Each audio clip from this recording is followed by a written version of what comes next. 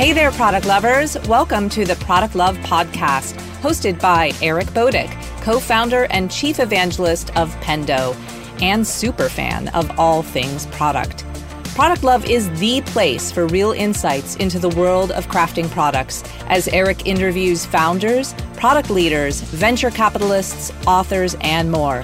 So let's dive in now with today's Product Love Podcast. Well, welcome, lovers of product. Today, I am here with Scott, the Director of Product Management, and Russell, the SVP of Innovation and Product Management from WebPT. Scott, why don't you start us off by giving us a little overview of your personal background, and then we can have Russell go next. Yeah, for sure. So, hi, everyone. My name's Scott. I'm Director of Product Management at WebPT. Before WebPT, going way back, I'm actually a doctor of physical therapy by trade. Went to PT school, spent all that time and money getting that PT education, and then stopped clinical care pretty much immediately after graduating and started a technology company. Ran that for a number of years in Boston and joined WebPT almost 4 years ago now, and joined the WebPT product team after the acquisition with WebPT. So I've been looking at patient engagement and how we better connect providers and patients through technology for the better part of the last 10 years. Hey, everybody. I'm Russell Olsen. I'm head of product at WebPT. I started my career actually in electrical engineering, and then I went over and did financial audit for a while. Then about 15 years ago, I got into a startup in healthcare, and I've spent the last 15 years doing everything from quality reporting to complex care management for diabetics. I spent some time at Watson Health doing some really interesting things there, and part of the formation of the Watson Health business unit. And then about 3 years ago, came over to WebPT and lead the product portfolio here. So talk to me about WebPT. Can you give us a little overview of what WebPT does in the problems you're solving? Yeah. So the history of WebPT, I was, co-founded by a therapist, who looked at, all that she was doing on paper and thought that there had to be a better way. And there was. And so, it's one of those, really awesome stories where, she was looking to solve her problems, solve them, and it just resonated and just had that perfect market fit. The documentation, the system kind of had the mental model of a therapist. And so it resonated really well and took off. So, our mission statement is around helping rehab therapists achieve greatness in their practice. So giving them the tools, the solutions to put into play so that they can better engage with their patients and ultimately help people recover and get back to, living better lives. So it's been a really great story. So we do everything from scheduling to billing to documentation. We have, I think, about 5,000 home exercise videos that we allow patients to, engage with their care on. We have, a whole suite, as Scott mentioned, of tools that he helped create around engaging patients and re-engaging them in their care.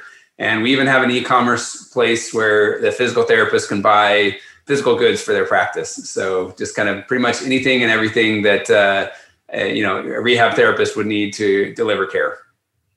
Awesome. Thanks. Now, talk to me about this last year, because it had to be an interesting year for WebPT, right? The world's taken a big turn. It's definitely shown in the software space. How has COVID affected your product roadmap in the direction of WebPT, over these last, now we're working on 9 months? Yeah, it's weird to think it's been 9 months. Yeah, the data tells a pretty interesting story, and we were, climbing up and to the right, and took a hard cut down. It's hard to give physical therapy when nobody's coming into the practice.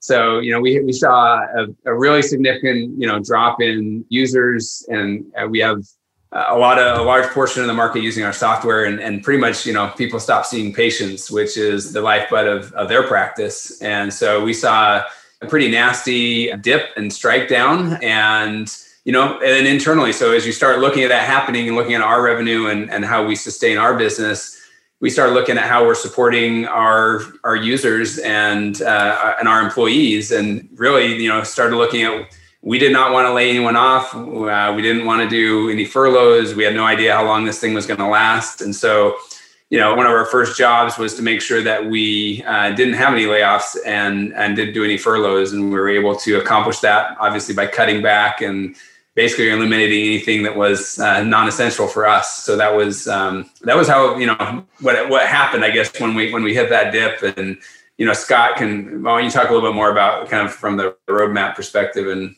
what happened? So to set the stage, this year's roadmap was a really important year for our product. We've been, a company for the 10 plus years now, and we're really about on the precipice of launching some major new advancements to our tools and some really big product relaunches. I think every one of our products was undergoing some form of a relaunch in 2020. And so in some respects, it was the worst possible time to have to quote unquote pivot our product roadmap, because we had some very, well articulated goals. The product vision and the product direction was directly tied to helping support those goals and objectives.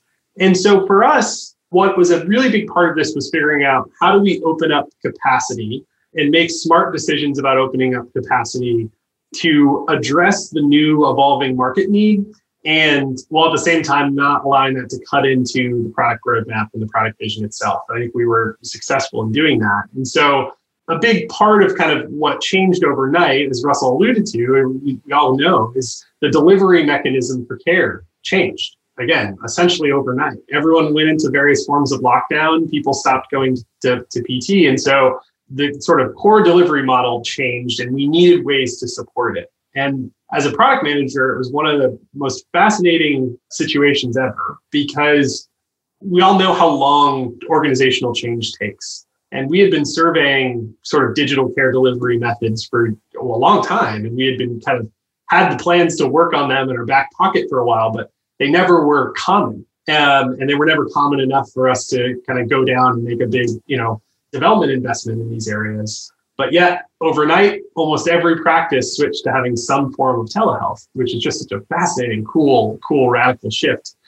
So we knew if we were going to continue to be successful and meet our mission statement, again, as Russell said, to help rehab therapists achieve greatness in practice, we had to help them support these new delivery methods. And so a lot of what our roadmap focus ultimately ended up being was figuring out what is truly important, what is not important right now, what can we sort of cut from and shift around so that we can continue to execute on our key priorities and keep those going, while at the same time still open up some capacity to explore these new tools.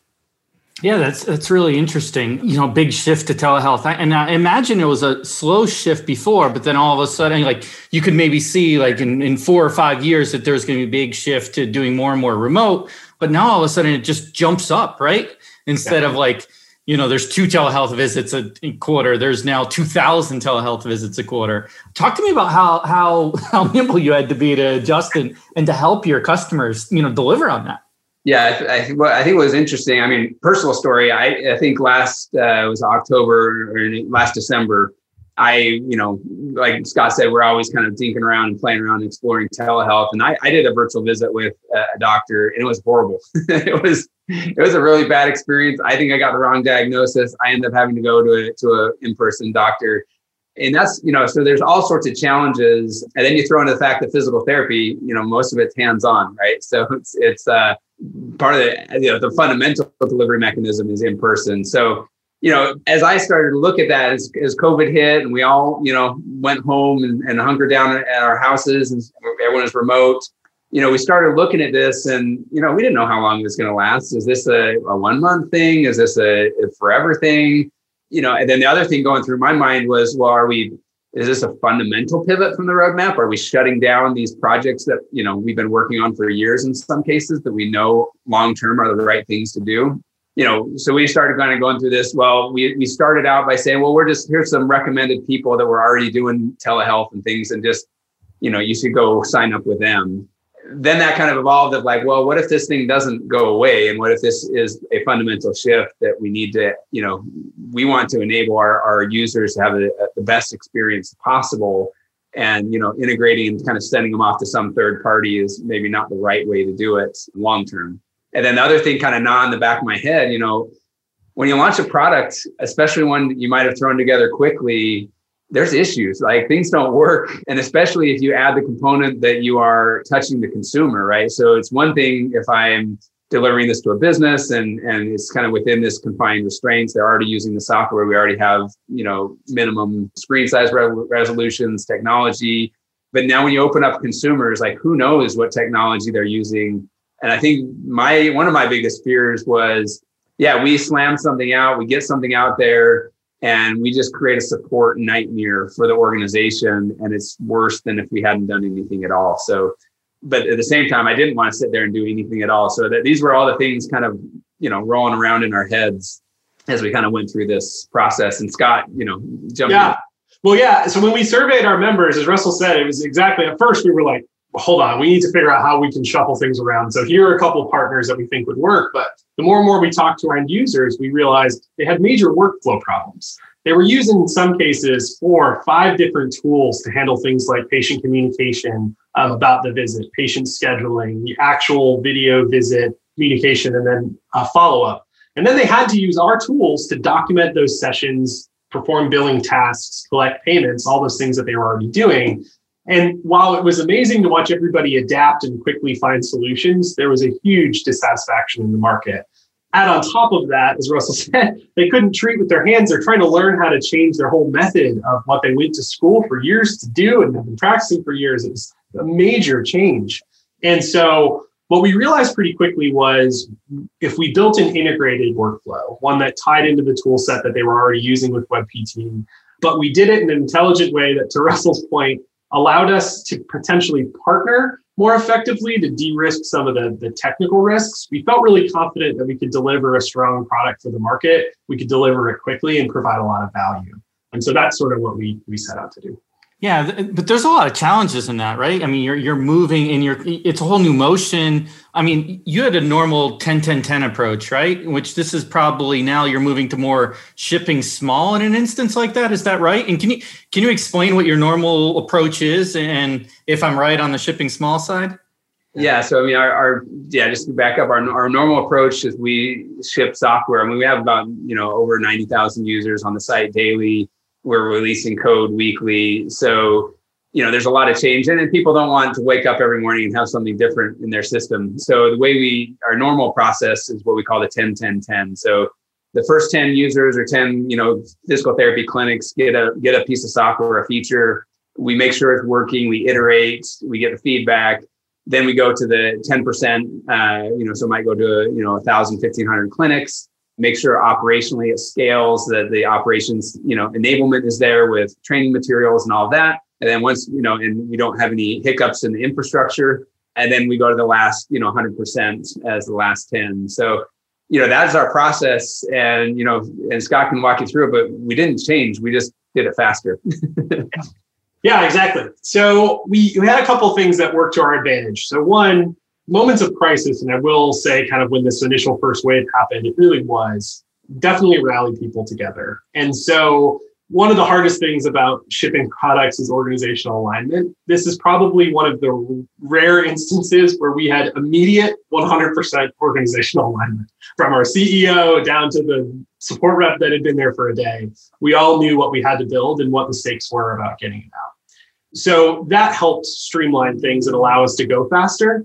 But what we also were able to do was utilize high fidelity mockup. Because again, the product surface area was relatively small in how it worked. So we were able to build both a quick prototype as well as, some of it was code, some of it was just design only, circulate with the company over a couple day period, get meaningful feedback about approach and direction, and meet with the individual stakeholders across our organizations. So within about a 2 to 3 day period of kind of that launch week that we ultimately started doing this, we were able to take activities that normally might have been staged out and overlap them on top of each other. So, we probably spent 2 to 3 weeks ahead of the initial, yes, let's go do this, really making sure we understood the technology, knew the approach, had the alignment from the high level of the organization on down. And then we basically hit this 7-day window where what we did is we kind of met with each of the cross-functional groups around the company. We said, here's what we're building. And we knew that from the engineering projections, we could get that first milestone shipped within a 7-day period. And so essentially what we did is over that 7 days, we got alignment of the entire company while we were building the actual product. A few changes came in based off of those kind of early feedback. And this also included reaching out to some of those first 10 members that would get the product. We were able to iterate a few things in terms of workflow while the engineers were still working.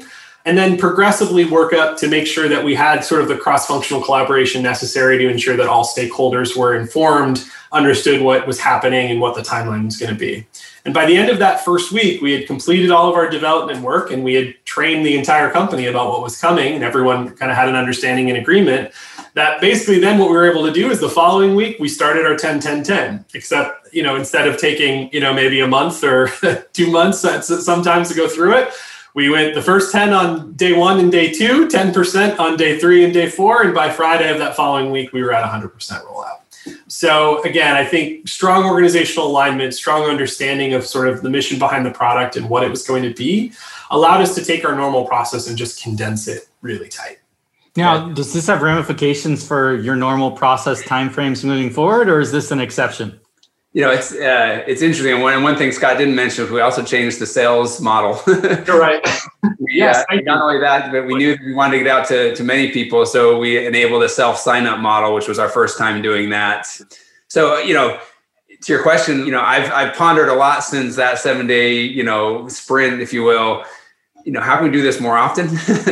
And, there's a lot of factors that have to come in, to galvanize the team and to, have a clear mission to accomplish something. But it's absolutely something that we thought through and looking at how we can, what lessons we can take and apply, and what lessons probably only worked in maybe that scenario and might not work so well if we're trying to apply that again. I wouldn't want to spend 7 days and rewrite the billing app and try to, mess with payments with payers, but definitely some process. And really it's, when we have tight alignment, a lot of these things go faster and easier.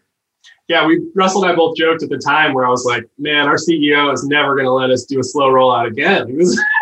We showed what was possible to the whole company. But in many ways, I agree. We had extrinsic factors that made a lot of the really hard things that go along with launching a product not hard in this one instance. And so I think it highlighted the importance of various areas of the product development and release process. It highlighted the importance of alignment and what it takes to get there. I think it highlighted the importance of a shared understanding of requirements and what the final deliverable is going to look like.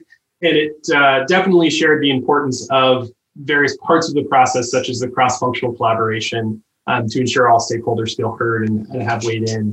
And so I think it's allowed us to refine our internal processes so that there's better success in how we launch and roll out products. But yeah, the getting to that timeline is going to be challenging, I think, in the future. But hopefully we've seen some productivity gains for sure. Yeah, I want to dig into a couple of things you said there. One of which was, feedback, right? Because customer needs are changing immensely during this time. I'm sure you're getting a ton of feedback and you're fitting them into a really tight process. And you probably got conflicting feedback, right? So how did you navigate through all that in this tight process of rolling this out? Well, Russell, I've got a couple ideas and I'll let you chat about anything I may miss. So for us, what I tend to find is in areas where you get a lot of feedback, the first step to try to prevent them from becoming just complete bottlenecks that block anything moving forward is to make the scope smaller. Because on a small enough project, you can tend to get to consensus on what that should be. And then you roll those conflicting points into sort of future iterations and where you look to expand. So for the case of this product, I know I presented Russell and our CTO a flow chart of sort of holistically what this process should be. And we all laughed. We all knew there was no shot when we were building all of it. But it was important to say, okay, here are kind of all the various touch points where we think this could go in the future. Now here's what we're going to actually build in a very, very narrow slice of that. And so, for us, I think the priority is make it smaller so that you can get something that you can ship. And at the end of the day, the product's going to speak for itself, whether it works or whether it doesn't. And those things are going to rise to the surface. So, ship small, iterate, get some data to support those conflicting points. I think usually is the best way to win those arguments. But yeah, Russell, I'm curious where your head's at with it. Yeah, I think, if we bookend it, it was an incredibly difficult decision to kind of disrupt our plans and to pull people off and go tackle this, not knowing all the uncertainty that was out there. And once we got the initial delivery, it was almost just as a difficult decision of, well, how far do we go with it? Is this now a new team, a new product line that is going to live on forever? Because certainly, there was an argument that there's a new norm and we need to have a whole different skill, set of tools. Or do we have we delivered what we needed to, and do we get back to our other projects? And that was a really difficult decision of, how far do we go?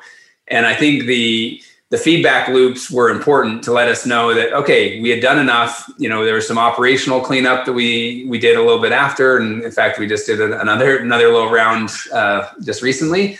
But we decided that it was working. People were using it. It was delivering the value. We didn't see any issues with, NPS scores or, feedback from people that were using the product.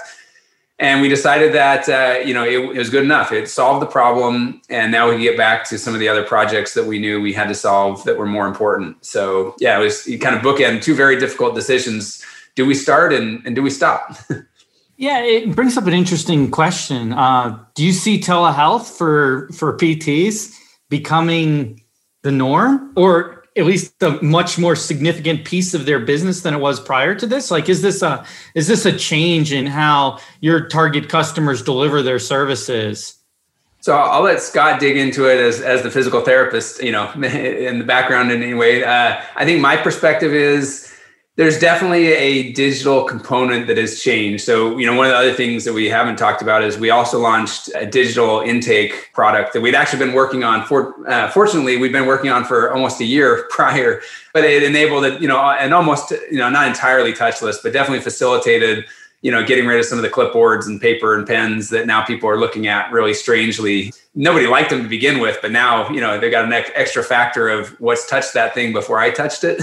So we were able to also bundle in not only the virtual visit and the telehealth experience. We had some, digital intake tools. And then also on the billing side, we haven't talked about it, but there's a lot of changes on how you bill insurance companies and which ones were allowing it and which ones weren't, and how you had to bill it. So we're able to kind of, adapt and adjust. And I think, some of those will live on, some of those won't. And Scott, you can opine on that. Yeah.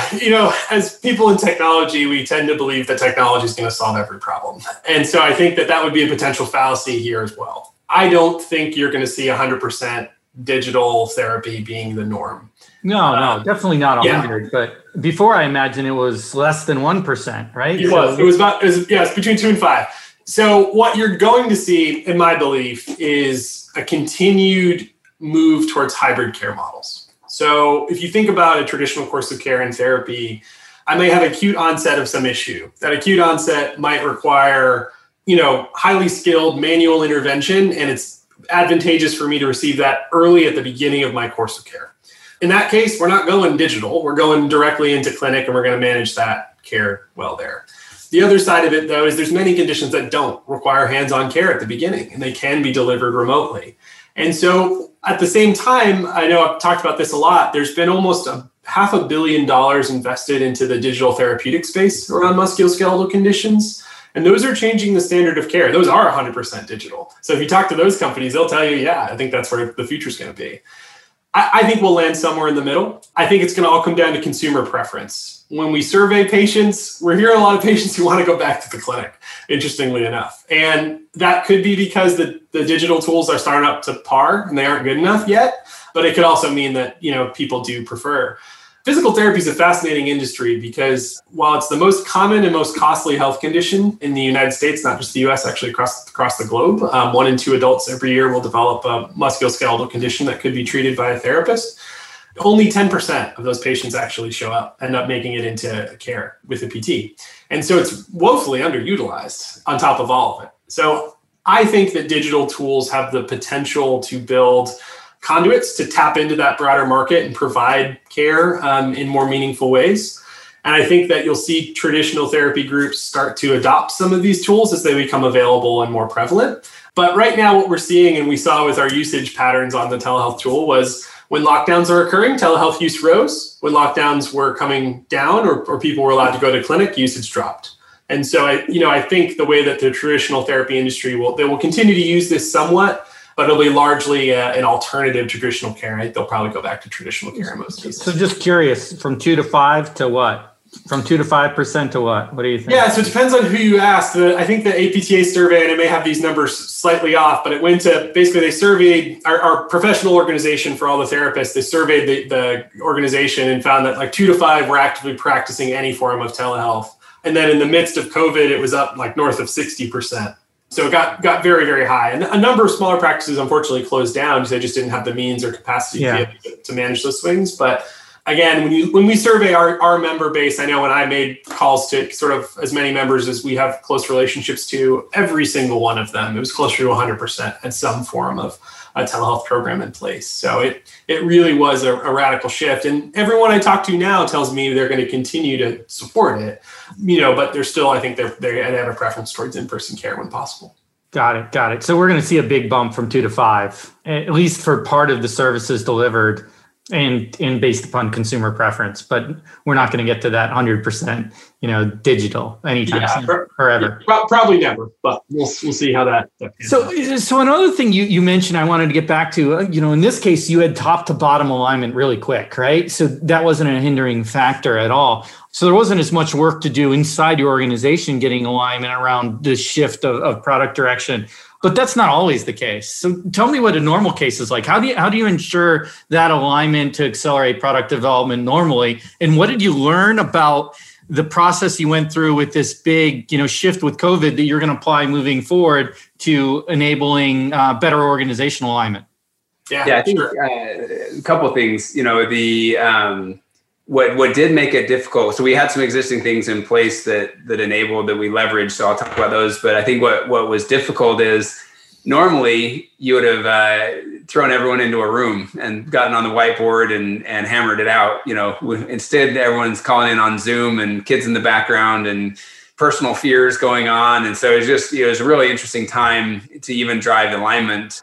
One of the things we put into place early on was this concept of a shared group of people that are collaborating on the product. So it might have different names, we call it the product council, but the concept is that you have a cross-functional group of people that are actively engaged in the product. And, it's often facilitated and coordinated by the product manager, but it's not, it's not a top-down, it's really a collaboration. So you'll have somebody from maybe your onboarding team, your support team, your sales team, marketing, all in there talking about the product. And so we had that kind of concept and that structure in place in the organization.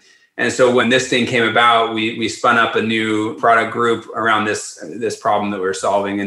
And really the concept there is that 360, feedback, not only does it drive alignment, but it also surfaces, hey, somebody's going to ask the question about, well, how is this getting into Salesforce and invoicing? Like things you might not be thinking about, as you start to launch the product, or how are we going to turn it on, or how are we going to message it? So, having that cross-functional team, all present really helped catalyze that alignment. And that is our normal process. Again, a lot of this wasn't, we didn't do a whole lot of things abnormal. We just did them a lot faster and just in an accelerated manner. Yeah, and it sounds like it was easier to reach consensus in this case too, because of the dramatic, impact of the pandemic. Yeah, and I would say there certainly was a lot of debate, right? So there was debate of whether we build this, all natively ourselves, whether we partner, whether we white label a solution, or there's all sorts of debates on, whether we should even do this at all. So there's lots of debate and a lot of discussion and a lot of passion, I think, into it. And I think usually, if I were to kind of compare this to like maybe a normal project, I think a lot of that debate and passion sometimes happens behind the scenes or happens, offline. This one, I think a lot of it, happened, real time, all on Zoom. And I think that, I think it was actually more healthy than, where you might have had a lot of pre-meeting conversations or a lot of discussion around the meetings or after the meetings. I think the fact that we were very passionate kind of in the meeting and in the moment, I think drove alignment faster than maybe, traditionally how it's done. Yeah, I completely agree, Russell. I think it was because of the stakes and the time frame. The disagreement was very productive. It happened early and in plain view, and allowed us to sort of, in any case where we disagreed and moved up, like we were all able to move on. I think the biggest disagreements were, as you touched on before, is how long do we keep working on this and how far do we take it? And the benefit here, as I said before, was we were able to show the data, right? We're able to say, hey, this product is resonating. We're accomplishing what we wanted to accomplish from this product. It is okay where we are. And we remember, we do have bigger organizational goals that we don't want to lose sight of. So Yeah, for sure. Yeah, one of the metrics we looked at was, and that I was personally really fearful, was we've got patients using this solution now, right? What happens when the patient tries to get on the virtual meeting with their therapist and it doesn't work? Like they got an old phone or an old browser or something's, not working right. Are they going to call us? Are we going to, as our support team, going to now have to open up to every patient that calls in? So, one of the things we tracked early on and kept really close tabs on was, well, what's the support? Are the therapists calling us because they can't get their meeting started and they've got a patient waiting for them, or can the patient not get online? So, one of the factors for me in feeling better about this was we really didn't have a lot of support issues come in. And that was a sign for me that it was working really well and people were buying and growing, the product was growing. So, I think looking at the data and understanding how we can leverage the data to help us validate maybe our feelings and our thoughts. So talk to me about success. Like, how do you measure product success in this case and in general? How do you decide on your North Star metrics? How do you iterate on them? Yeah, so I'll start high level and then Scott can jump in on maybe this one specifically. I say in general, we have our North Star around, helping rehab therapists achieve greatness. And then under that, we have BHAG goals about, how do we get our solution in the hands of every therapist and every patient that they treat. And then from there, it gets into metrics around growth and profitability and other areas. And so one of the ways we look at it is looking at, there's long-term metrics around growth and products and sales and support and churn. And so those metrics are kind of there and in the background, but they don't move unless something's really wrong. They don't move, drastically. So in the kind of short term, we look at initiatives. So we're going to improve this experience, or we're going to, reduce these costs or fix these errors. And so we'll go through a process where we say, well, here's what we're going to do over the next X period of time. And the metrics that we're going to look at to see if that worked, which are proxy metrics for maybe the long-term customer churn or growth metrics that, take a little bit longer to understand if they're moving in the right direction. Yeah, totally. And, as Russell said, that once we get down to the product level, when working with product managers on our team, we are trying to figure out what is the product specific metric that's going to drive the area of the business that we're hoping that product's going to drive. I mean, at the end of the day, everything's going to relate back to, is this helping you sell more? Is this keeping people from churning? Are we reducing some organizational costs? But you can basically work the trickle down to understand where these, relate to the product and can you have sort of product specific North Star? I know for this particular product line, it was really simple. We knew that this was, we definitely cared about the revenue opportunity. We did know that there was money to be made here, but we also really just cared about utilization. Because what we were seeing was as people closed their practice, they weren't using our software, they were calling up and churning. We don't have long-term contracts for the majority of our users. So this was really important to keep them in business and keep them running. And so, for us, we wanted to see what was, the North Star on this product was first and foremost sales. So we wanted to see kind of the unit volume that we were selling. And then the second was we wanted to see both visits and visit minutes. So we were looking at how many virtual visits were being performed on a daily basis, and then how long were those visits taking place for to make sure that they were sort of falling under the normal, either 30-minute or 60-minute kind of visit time. And so that's what we kept a close eye on and watched those grow really steadily. So obviously this, rapid development is a great example of innovation, right? Talk to me about your approach in general to innovation and experimentation. We'd love to hear it. Yeah, I mean, I'll start, and Scott does a lot too, so you can definitely add in. My theory and I guess approach to it is, I think about gardening and the law of the harvest. I've very rarely seen something just be slammed out and be amazing, right? So, some things grow and evolve and mature at different, rates and timelines. And what I've seen not work for sure is that you just wait and then all of a sudden you try to do it all at once. And so from my perspective on, innovation, experimentation, it's really about having lots of things, growing in the garden. And, if you have enough things growing at different rates and you're experimenting on them, you're learning, then you'll have stuff maturing, at a regular pace that the business will consume and sustain. But, there's a lot of stuff you might work on for years and might not go anywhere. and then you got to, understand when it's time to stop as well. So, that's my approach, and always have something, cooking in the kitchen and going. And then I guess on the innovation front is, sometimes it takes, stepping outside yourself and understanding, well, maybe are we the right ones to solve this? Has somebody else already solved this problem? Is there, is it really a partnership and not a build? And, really just kind of evaluating all angles. And Scott, you want to? Yeah, no, totally. I think one just important framework that I think is good for anybody we've had to sort of set at WebPT is the knowledge that innovation is going to take time. And so quite frankly, many of the things that end up on a roadmap every year are innovation projects, and we probably won't see benefits from them, right? Business line benefits could take a little bit, could take a year plus till those seeds turn into, full harvest that we can understand the importance of. At the end of the day, though, I think the projects relate back to what can we do to increase confidence in an idea or concept. And so, and specifically, I think an important tenet to innovation is what we did with Virtual Visit with this particular product launch was how can we increase confidence quickly and cheaply so that we know that we should invest more in this area of innovation. And so what we're sort of always poking around on is, what can we man in the box? What can we test? What ideas and concepts can we start to test and iterate on well before they ever get expensive and require R&D effort or require, big multi-year projects to complete? If we can increase confidence around a certain concept, an area, it allows us to build a stronger case for, where we go next. So I think that's really the foundation of innovation here at WebPT. Now, using your garden analogy, Russell, you talked about, knowing when to stop experimenting or prune an experiment or maybe pull the plant out, so to speak. I'd be remiss if I didn't ask you, how do you figure that out? When do you know? Yeah, I wish I had a perfect answer. If you look out in my garden over here, you'll see a tomato plant that's half dead and half alive, and I'm debating, do I pull it or do I leave it in there? It's got 3 tomatoes growing, so I'm gonna leave it and see if it produces more. But honestly, I think that's the hardest part. As I've done this for years, you get an idea, and to get an idea off the ground, it takes a lot of passion and energy and investment. And I've debated with myself for a long time. When does that passion, energy, investment blind you? In some cases it's good. You need to be blinded because sometimes these things don't make sense. And, but that, when does that blinding, become detrimental? And I think for me, it's going back to the data and looking at the metrics. Like initially you got to give enough space to grow. You got to let it curate and get its own feed, and you have to protect it in that phase.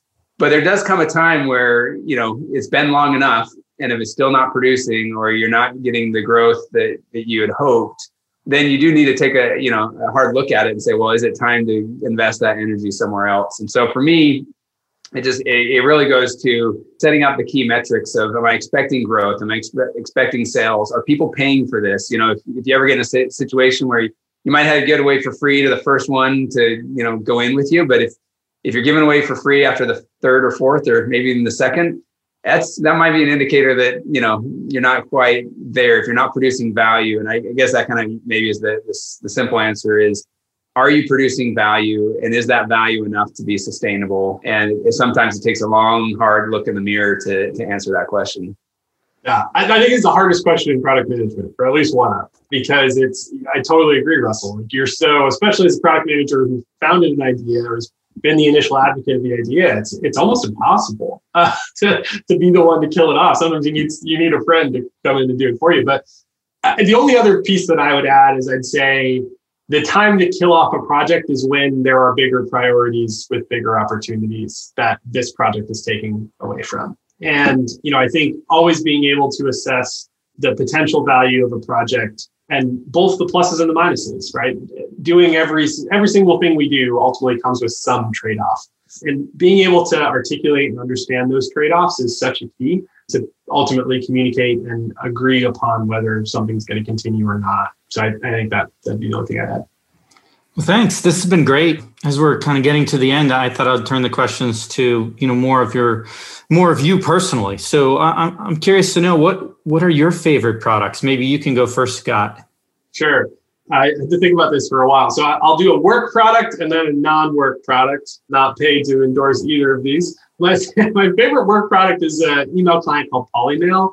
I was a huge fan when Dropbox created a product called Mailbox. It's one of speaking of killing off product lines, I would love to see the case study for why Dropbox killed Mailbox. But it sort of revolutionized how I managed email. And so Polymail is a great email client that I get a lot of similar value from. and has again changed sort of my workflow and how I engage with email. And as somebody who builds in part email marketing automation software, I both realize the blessing and the curse that is email. So anything that can help you not let that own your life is good. So I like Polymail a lot. And then on the side, I really enjoy playing music. And I, for a long time, lived in very small apartments in cities. And so couldn't bring drums and pianos and electric guitar amps around. So started to do a lot more on my computer. And there's a company called Output that makes awesome music production software. And my favorite of all of their products is a product called Arcade. And basically, it's a very simple application that is they actually turned it into a SaaS product. And it's, again, you basically pay a monthly recurring license for, and they keep making it better and better and adding more sounds and these just like fascinating sort of creative inputs that you can mess around with. And I enjoy it so much because it makes the process of being creative and expressing creativity, it sort of gives you like this really fun starting point where you sort of dial a bunch of knobs and press a button and then you're off in a new direction. And I think anything that can foster creativity is an amazing product. And so I'm a huge fan of that for sure. Yeah, I would say for me, it's Legos. I think, I fell in love with it when I was a kid. It's a product that's endured time, right? Over, they found ways to stay relevant and alive, and the logo of Star Wars and that whole thing, it's a fascinating story. But I think fundamentally it's, some pieces that are sold today and that are in the sets today are the exact same pieces that were used, back when I was 6 years old and building things. And I think it's a fascinating concept of something that you can follow a set of instructions with no words. You can create this kind of amazing looking thing. And then there's an infinite number of combinations that you can take thereafter. And I think, especially in today's age, it's all about the combinatorial evolution of things where, we're often building using, building blocks from other people. So for me, it's got to be Legos. So your favorite Lego creation? Like, what's the favorite thing you ever built or? Yeah, so I still have it. There's a space station that I got when I was a little kid, and it opens up and launches this little spaceship. And I still. In fact, we rebuilt it over COVID. We got out all the Legos and divvied them up and got out all the old instructions. And I've got 4 boys, so we spent a lot of time in COVID building Legos and rebuilding and enjoying those memories. Awesome, that's awesome. Well, one final question for you both. 3 words to describe yourself. Oh, man. You want me to go first, Russell, or you want me to go? Go for it, man. All right. So I would use, and think about this a lot, so I would use idealistic, because I think in many ways I am an idealist, much to probably Russell's frustration at times. The second is pragmatic, because I think I've had to learn to be pragmatic. I think pragmatism is a really important balance to idealism, and to be a good product manager, you're unfortunately really pragmatic most days. And then the third would hopefully be collaborative. It's one of my favorite things that I love to do, and it's probably the most important thing for me in my role. I love collaborating with people to solve problems. So those would probably be the 3 ideas. Yeah, I'd probably say empathetic is probably the first one that comes to mind. I do best when I understand what I'm solving and kind of feel the pain of the use case or the persona. So definitely strong passion around empathy and understanding. I think curious. I love to take things apart and rebuild them or just understand how they work. And I think passionate. I get really excited about I've got to be really excited about what I'm doing, or else it's just not worth it. Well, awesome. Thank you guys both. This has been highly enjoyable. Yeah, thank you. Yeah, of course.